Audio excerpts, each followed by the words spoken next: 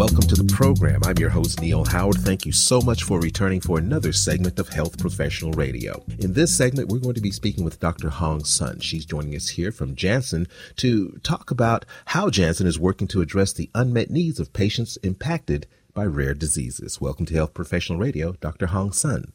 Thanks, Neil. Thanks for inviting me here. Well, give us a bit of your professional background and talk briefly about your role at Janssen. Okay, great. I'm a neurologist by training, and I also had a PhD in neuroscience. I'm a physician scientist in pharmaceutical company for now about 17 years, always been focusing on neuroscience drug development. So I'm currently the global development team leader in Janssen. My team is in charge of global development of our compound. Here is nipocalimab, and we have team members from multiple functions, such as clinical development, regulatory, commercial, manufacturer, supply chain, etc. Our job is to define the development strategy and execute the strategy for the compound. Autoantibody science. Explain to us what autoantibodies are and how you're working with these antibodies. So autoantibody here refers to really the pathogenic autoantibody that develops in the body. It's error in general speaking, cause disease, right? Autoimmune disease. So how exactly that happens is not very well understood. Sometimes, when you get an infection, the body just usually develops antibody to fight the infection. The body just mistakenly develops an antibody target your own tissue, and that's caused like autoimmune disease. Mm-hmm. So this is the autoantibody we were targeting. Trying to remove those would actually cause the autoimmune disease, right? That's where we refer to, autoantibody science really refers to the autoantibody-driven autoimmune disease. Mm-hmm. Now, I understand that Janssen's working to address the unmet needs of patients impacted by rare diseases. Are there specific rare diseases that you're targeting, or are you developing a compound that will be effective in several autoimmune disorders? Mm-hmm. Right. So we were targeting not only a single one, and this is actually, we're targeting up several autoantibody-driven autoimmune disease. And this is because of the unique mechanism of action for nipocalimab. It really breaks the boundary, between neuroscience and immunology, and allow our team to work together very closely to tackle any autoantibody-driven autoimmune disease, whether it's a neurological condition or whether it's a rheumatology condition. So we are targeting a series of autoantibody-driven autoimmune disease, including something that dear to my heart, myasthenia gravis, which is a neurological condition, to lupus nephritis, which is a rheumatology condition. We're also having a broader, like rare disease to prevalent disease, etc.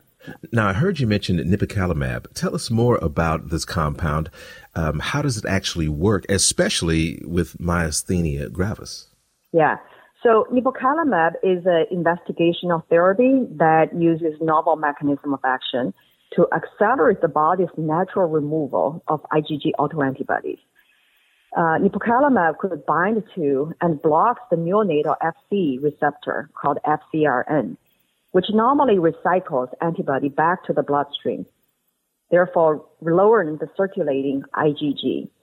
So nipocalimab is a high affinity, fully human, effectorless IgG1 anti-FcRn monoclonal antibody. It's currently in clinical trial, clinical development worldwide. Now, specifically in patients with myasthenia gravis, nipocalimab could reduce the levels of pathogenic autoantibody, such as anti-AChR, anti-MASC, or anti-LRP4. These autoantibodies are involved in the dysfunction of the neuromuscular junction. So therefore, we anticipate and hope that that's going to be confirmed in the phase 3 study that nipocalimab could be a transformational treatment for myasthenia gravis. So what do you think the next steps are for this compound? You're currently in trials. What is your team saying as far as current results? Mm-hmm. Yeah. So we have conducted a phase 2 study with nipocalimab in patients of myasthenia gravis, and the data looks really promising. Now we are running global phase 3 trials for myasthenia gravis. We're also, started a global trials in a number of other indications now. And, like I said, span both neuroscience and immunological disease, including, rare diseases like MG, chronic inflammatory demyelinating polyneuropathy, CI disease. So we're running global, trials now. Mm-hmm. If the nipocalimab succeeded in the phase 3 trials, and we tended to file and to get regulatory approval. Talk briefly about the trial candidates. Were they of varying ages, varying levels of disease? Talk about how the trial was designed. It is a global trial with multi-centers, a phase 3 study to evaluate efficacy, safety of nipocalimab. It's in patients who are not well controlled with standard of care. It's a double-blind, placebo-controlled trial with 6-month treatment duration. So it's basically in any adult patient who, regardless your age or gender, as long as you have myasthenia gravis, your symptom is not well controlled, despite your own standard care treatment, we do request an interim criteria of have to have certain severity to get in. So basically, we're targeting moderate to severe patient. And the treatment duration, like I said, is 6 months. The primary endpoint will be, we call MG activity of daily living. So it's really measure the function and the symptom of patients. We also included a number of secondary endpoints to evaluate how fast and how long, how sustained the drug works. Are there certain people who are more inclined to deal with MG than others? Usually, there's two ends of patients suffering from MG. For younger patient population, usually women, they're younger women more likely to have MG. For the older than 60 or 65, we found there are more men than women. So that's, yeah. I just wanted to use this opportunity to say that, Janssen has been committed to neuroscience drug development for many, many years. After 60 years, we have developed a number of compounds, in Alzheimer's disease, depression, schizophrenia, MS, epilepsy, migraine, etc. So we are pretty dedicated to neuroscience now, getting to the neuromuscular area. I'm very excited. Well, if you would, Doctor, give us a website where our listeners can learn more about Janssen and about the trials that you're conducting for some of these rare diseases.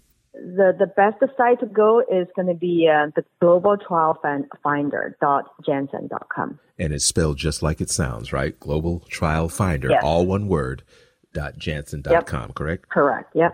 Well, Dr. Sun, I appreciate you giving us some of your time. Thank you so much for joining us here on Health Professional Radio. Thank you. It's my pleasure. You've been listening to Health Professional Radio. I'm your host, Neil Howard, in conversation with Dr. Hong Sun. She's Senior Director, Global Compound Development Team Leader for the Neuroscience Therapeutic Area at Janssen Research and Development. Audio copies of this program are available at hpr.fm and healthprofessionalradio.com.au. You can also subscribe to the podcast on iTunes, listen in, download at SoundCloud, and be sure and subscribe to our YouTube channel at youtube.com, Health Professional Radio.